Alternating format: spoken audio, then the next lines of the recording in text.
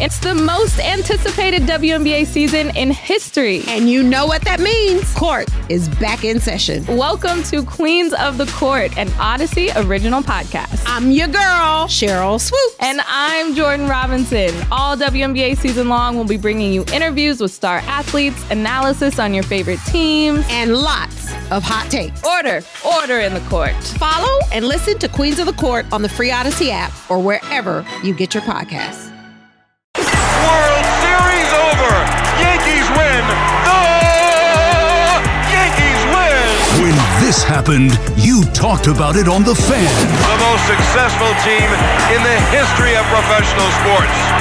Starting the new millennium, the New York Yankees are once again world champions. When New York sports happens, talk about it here. The Fan, 101.9 FM, and always live on the free Odyssey app.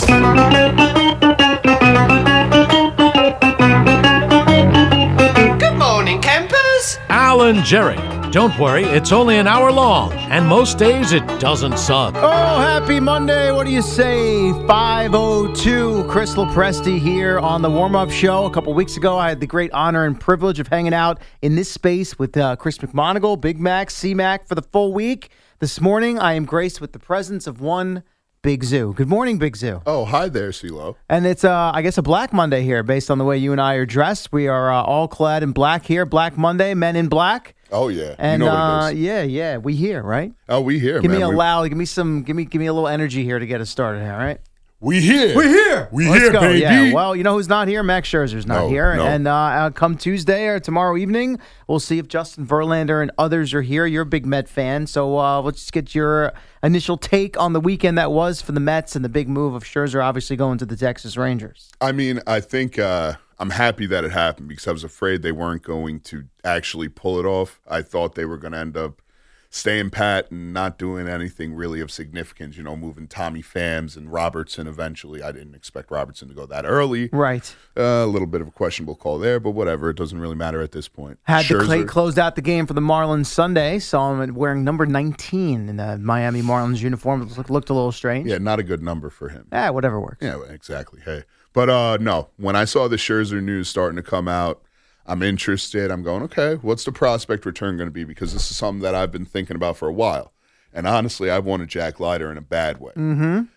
Obviously, we don't get him. You get a top 50 prospect, though, in Luis Angel Acuna. Nicely done. I like him. I think he's going to be a solid player. You got to just continue to develop. And, I mean, I do have to say this, though. Peace out, Max Scherzer, man. You never endeared yourself here. You never really cared. Honestly, I'm gonna just be real about it. You never didn't really care. Look at Big Zoo comes out firing here on an early Monday morning. I mean, it's obviously because he didn't care about being a Met. I should say Mercenary piece of crap. Yeah, there that's, you go. You know what? Reworded. I'm with you there. All he wanted to do here was get a championship. He wasn't even close, and it's because of him. Right. And he's demanding out, or maybe not demanding out, but he's going. I think he did, but I have no evidence to back that up. I agree 100% because you go into that office, you're Max Scherzer, and it's where they are in the course of the trade talks. He's going, yeah, send me to Texas. Hell yeah. And I'm opting in so that you guys have to pay even more money to Texas. Yeah, I don't know that. I think that was more the Rangers if they were going to give up a prospect like Acuna, wanting to have not just a rental, but somebody that they could have into their rotation for next year because they're kind of, they've been kind of one of those teams now for the last few years that's been rebuilding, stocking their farm system. You got Chris Young down there running the show, and now they've arrived. They've spent a lot of money in free agency the last couple of years, and you saw the moves that they made beyond Scherzer. They also got Aroldis Chapman a couple weeks ago. Jordan Montgomery now on Sunday. So they're loading up for the run here. And I'm sure not thinking this is just a one-year thing. So from that standpoint, I get it a little bit. You mentioned the money that the Mets send to pull this off. Now, everyone's like, well, they basically, look at Steve Cohen. He spent $36 million just to get Acuna. Now, I will say this. If it wasn't Acuna and it was some other prospect in the Rangers system, I don't necessarily think that the Rangers would have taken on the full Max Scherzer contract. Like, I don't think that extra money that the Mets kicked in or a big chunk of what's remaining for Scherzer between now and the end of next season was just tied to the level of prospect. A factor, I'm sure there's a number assigned, but I think Max Scherzer gotten to a point, especially if they wanted him to opt in for next year at that number. I don't think he's pitched well enough where anyone would be willing to take that without the Mets picking up a big chunk of that contract. Hell no. And honestly, with any of these teams that are in the race right now, you look at them, there's a lot of small market teams out there, and there's one in particular that I really hope shows up and, maybe drop some on Billy Epler's desk that he can't deny for Justin Verlander. But we'll get to that maybe in a little bit. No, we can get to it right now. Yeah? Why the hell not? Which team is that? I want the Orioles. Okay. I don't want a single trade offer to be considered by the Mets for Justin Verlander until the Baltimore Orioles give them a because call. Their system is so chock full of prospects right now after years of sucking and picking, first, second, third in the draft, so on and so forth. I actually am one of those sickos who's been diving into the Orioles system a little bit over the last month or so. You're all over the prospects right now. All right. Yeah, I've been all over the prospects for like 2 months now because I've I've been feeling this. Breaking down the film from these minor league games here, checking out guys' swings. Watching the old splits, the OPS, as they say. Sure. Whatever that, I know what that means. Yeah. No, but Heston Kjerstad. That's my guy. Heston Kjerstad, that's your guy. Outfielder. Okay. He's hitting 330 right now in AAA. He's got like a career 320 average across minor league baseball. If I brought 5 Orioles prospects into this studio right now and lined them up side by side, could you pick out Heston Kjerstad? I could. Yeah? He's a big boy. You've seen a headshot or you've actually watched some footage of him play? I saw him crank one out the other way. I thought you were going to give me, what's his name? Was it Jackson Holiday, Matt Holiday's kid? That was the number 1 pick last year, I think it was. Yeah, right? he was the number 1 pick last year. And he's, I don't know, it's weird. They kind of have a similar issue with the Mets, right? Or maybe not issue because the Mets most of these guys aren't even going to see the light of day anytime soon in the majors, but they have a lot of prospects that are shortstops and third basemen who they're trying to convert into outfielders. So they're listing them as outfielders or they're throwing them out there. But Jackson Holiday is the guy they're concentrating on. And when you have Gunnar Henderson here, you have 3 or 4 other shortstops and third basemen who are in AAA and, on the verge of being ready.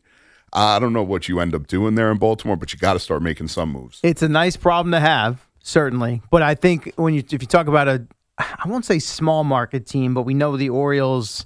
They don't like to spend. No, exactly. So if you're talking about Verlander, then you're talking about Uncle Stevie picking up the tab quite a bit again, I have to imagine. Hey, I mean, that's why he has money. Yeah. For things, well, not for things like this because you never really want to do this, but as a Met fan, I have zero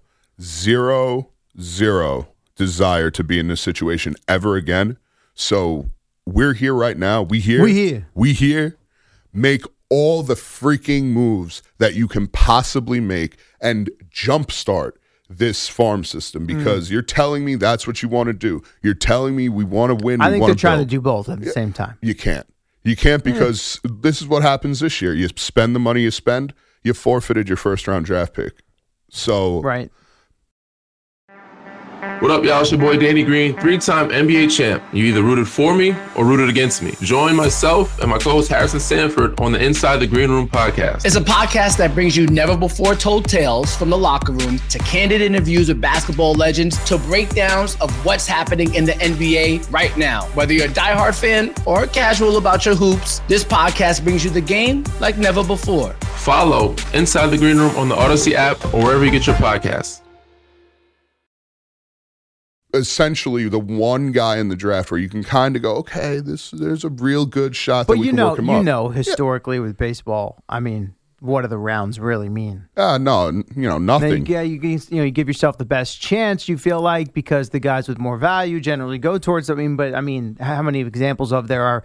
Like, if you ran down the list of first-round picks for the Yankees and the Mets in the last 30 years, the amount of guys that never even sniffed the big leagues. No, absolutely, a ton. And, I mean, Mets-wise, it's probably damn near everybody. Yeah. But I'm just saying from the perspective of you're looking to build, right? I get that. You got to keep that first-round pick. You could, but you look at it also this way in that they made 2 trades over the course of the last week or so where they added 3 guys who, I don't know, maybe they wouldn't have been taken first round, or in Acuna's case, it's, on the international side, but guys that are considered to be legitimate prospects with high ceilings. Now, people didn't want to hear that about the Robertson trade because they're like, one's 18, one's 19, But if you read up on what people say about him, it's, hey, these are not just middling, low level from the standpoint of their upside, right? Absolutely. So, and look, what does all that mean? You're diving into the prospects. I mean, we can all say, oh yeah, Luis Angel Acuna, he's going to be a stud. He's going to be somewhat like his brother. We have no idea. I don't think. And look no further than, and it's not just this example, but it happens year in and year out. I mean, think about where we were at with Anthony Volpe coming out of spring training,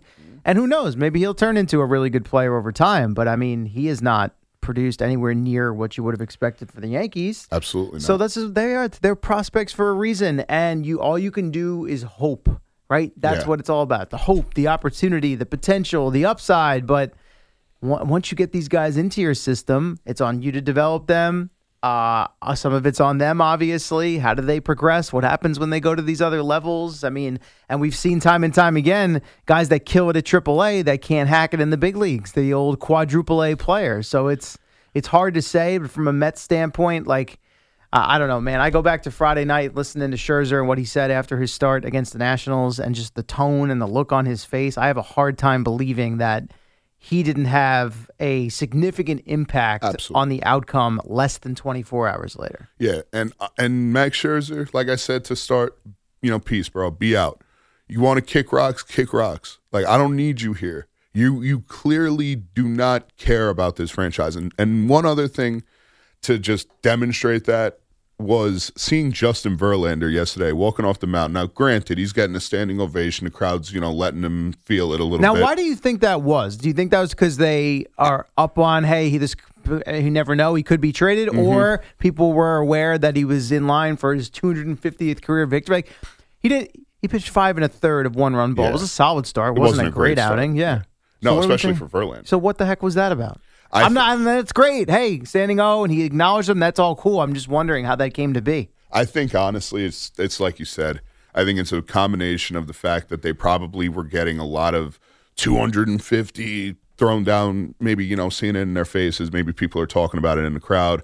That's potentially part of it, but I think more so it's people knowing this might be the last start he has here. Yeah. And maybe them not understanding his contract. So them thinking, oh, let's make him feel the love. So maybe he'll come back next year, or come back the following year. And I mean, I think that could be a little bit a part of it too, is a little naivety in the crowd. But yeah, I listened to Verlander after the start. After the start yesterday, and I don't know. I understand where the Mets are at, where right now they're going to probably pick up the phone call from anybody on anybody, which is just kind of what Billy Epler alluded to yesterday, in addition to also saying, it's not a fire sale. We're not basically waving the white flag on, even though they are. They have waved the white flag on this season. And by the way, credit to them for acknowledging that and doing that, because trying to just bang your head against the wall when things clearly aren't going your way, I don't think is the answer. So at least, with Robertson, it's a guy who was expiring contract. You get a couple pieces. You want to bring him back in the winter and run it back next year? Go right ahead. Yep. With Scherzer, to me, it's a guy that, it's diminishing returns. So last year, the overall numbers were really good, but we understand what happened down the stretch against the Braves and against the Padres. Yeah, exactly. And it was more of the same this year. Braves again, Padres again, the Yankees start, Red Sox start. I think there's one I'm missing. I kind of run through the list. There's probably about 4 more that you're missing. Yeah, I mean, and again, he's on track for his worst season ERA wise in over 10 years. Yep. And he's it's a lot of mileage on those tires.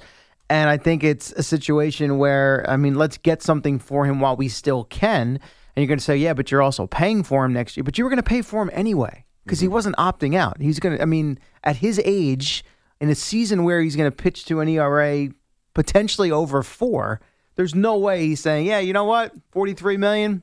No thanks. Here, you take it back, or I'm going to go back out into the market. So I actually applaud the Mets for the approach and the wherewithal to kind of figure, all right, well, you know what, we're paying one way or the other. Let's use that resource that we have of being able to cut these checks, and let's go get ourselves a legitimate prospect. The Verlander situation's different, right? Because he's in year 1 of his deal with the Mets, so he's on the books for next year. He's got the no trade. There's no, opt-in or opt-out clause situation. And the other thing is, I get your point.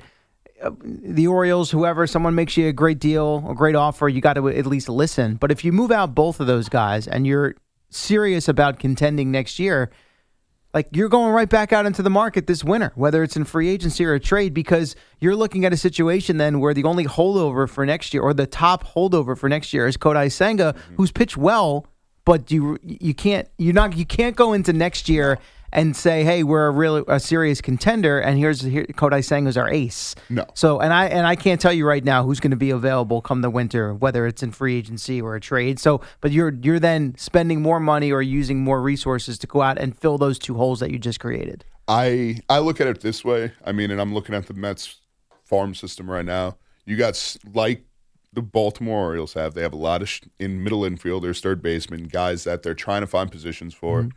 And they have Kevin Parada. And they have no pitching. No pitching in the minors. Or at least nothing that's, knocking on the door. Exactly. And everything that is knocking on the door is a 5+ ERA, so I don't want to hear about guys in AAA and AA right now. But I do think with all of those, fielding prospects that you have, you could potentially go out this offseason, and I think this guy is going to be available for the right price. And that would be one Shane Bieber from Cleveland. Okay. And I think that would be the smart move, to get a guy in his late 20s. I think he's my age. Maybe he's going to be 28. So, late 20s, sign him to a nice long-term deal. That's your guy. You're still looking then at, like, if you did move Verlander. And I'm not saying you're... Well, that would be in that scenario, of course. Okay, so then you've got Bieber, Senga, and Quintana. You still got work to do in that rotation. Yeah. Because Carrasco's done. We know that. Scherzer's gone. McGill and Peterson have been underwhelming at best. I mean, maybe Peterson gets a shot now that Scherzer's gone, and he shows you something like you thought you were going to get at the beginning of the season, because he was dominant in spring training. You're like, okay, still a young player, lefty, good stuff, upside, all those things. It just hasn't happened for him yet. But if they really have designs on, hey, we're going to take another run at this thing next year, that's where, unless there's some sort of overwhelming package that somebody offers for Verlander, and to this point it sounds like that hasn't happened. I imagine that come Tuesday at 6:00 he's still on the Mets. I think the same thing, especially after his comments yesterday and the way that that felt when he walked off the mound. It felt like, okay, this guy's not going anywhere because he hasn't been here long enough for this type of a reception, and this type of a reception is going to tell a guy like him, I got to stay here. So that's what I thought watching that, is he's not going to allow himself to get traded. And anymore. I thought if there was something really brewing or percolating, that he wouldn't have even made the start yesterday. I was kind of quite honestly expecting almost to wake up to that on Sunday. Like, we're going to scratch him, push him back, and that would have told you, hey, there's something going on here. Not the case. Not to say it won't happen, but, we've got, 37 hours or so as we begin the countdown to Tuesday's trade deadline at 6:00. All right, that's the Mets' perspective. On the other side, you've got the Yankees, and it was an ugly weekend again for the Yankees down in Baltimore. An opportunity for it to go the other way, and then they made a decision as far as Sunday's game went with Aaron Judge, but in the end, it didn't really matter because Luis Severino basically couldn't get anybody out in the first inning. So we'll dive into that when we return, just off and running here on a Monday warm-up show. CeeLo and Big Zoo leading you into Gio and Al Dukes. Woo! How about that? Al Dukes sitting in the power chair, not the power chair, the boomer chair, coming up at the top of the hour here on The Fan.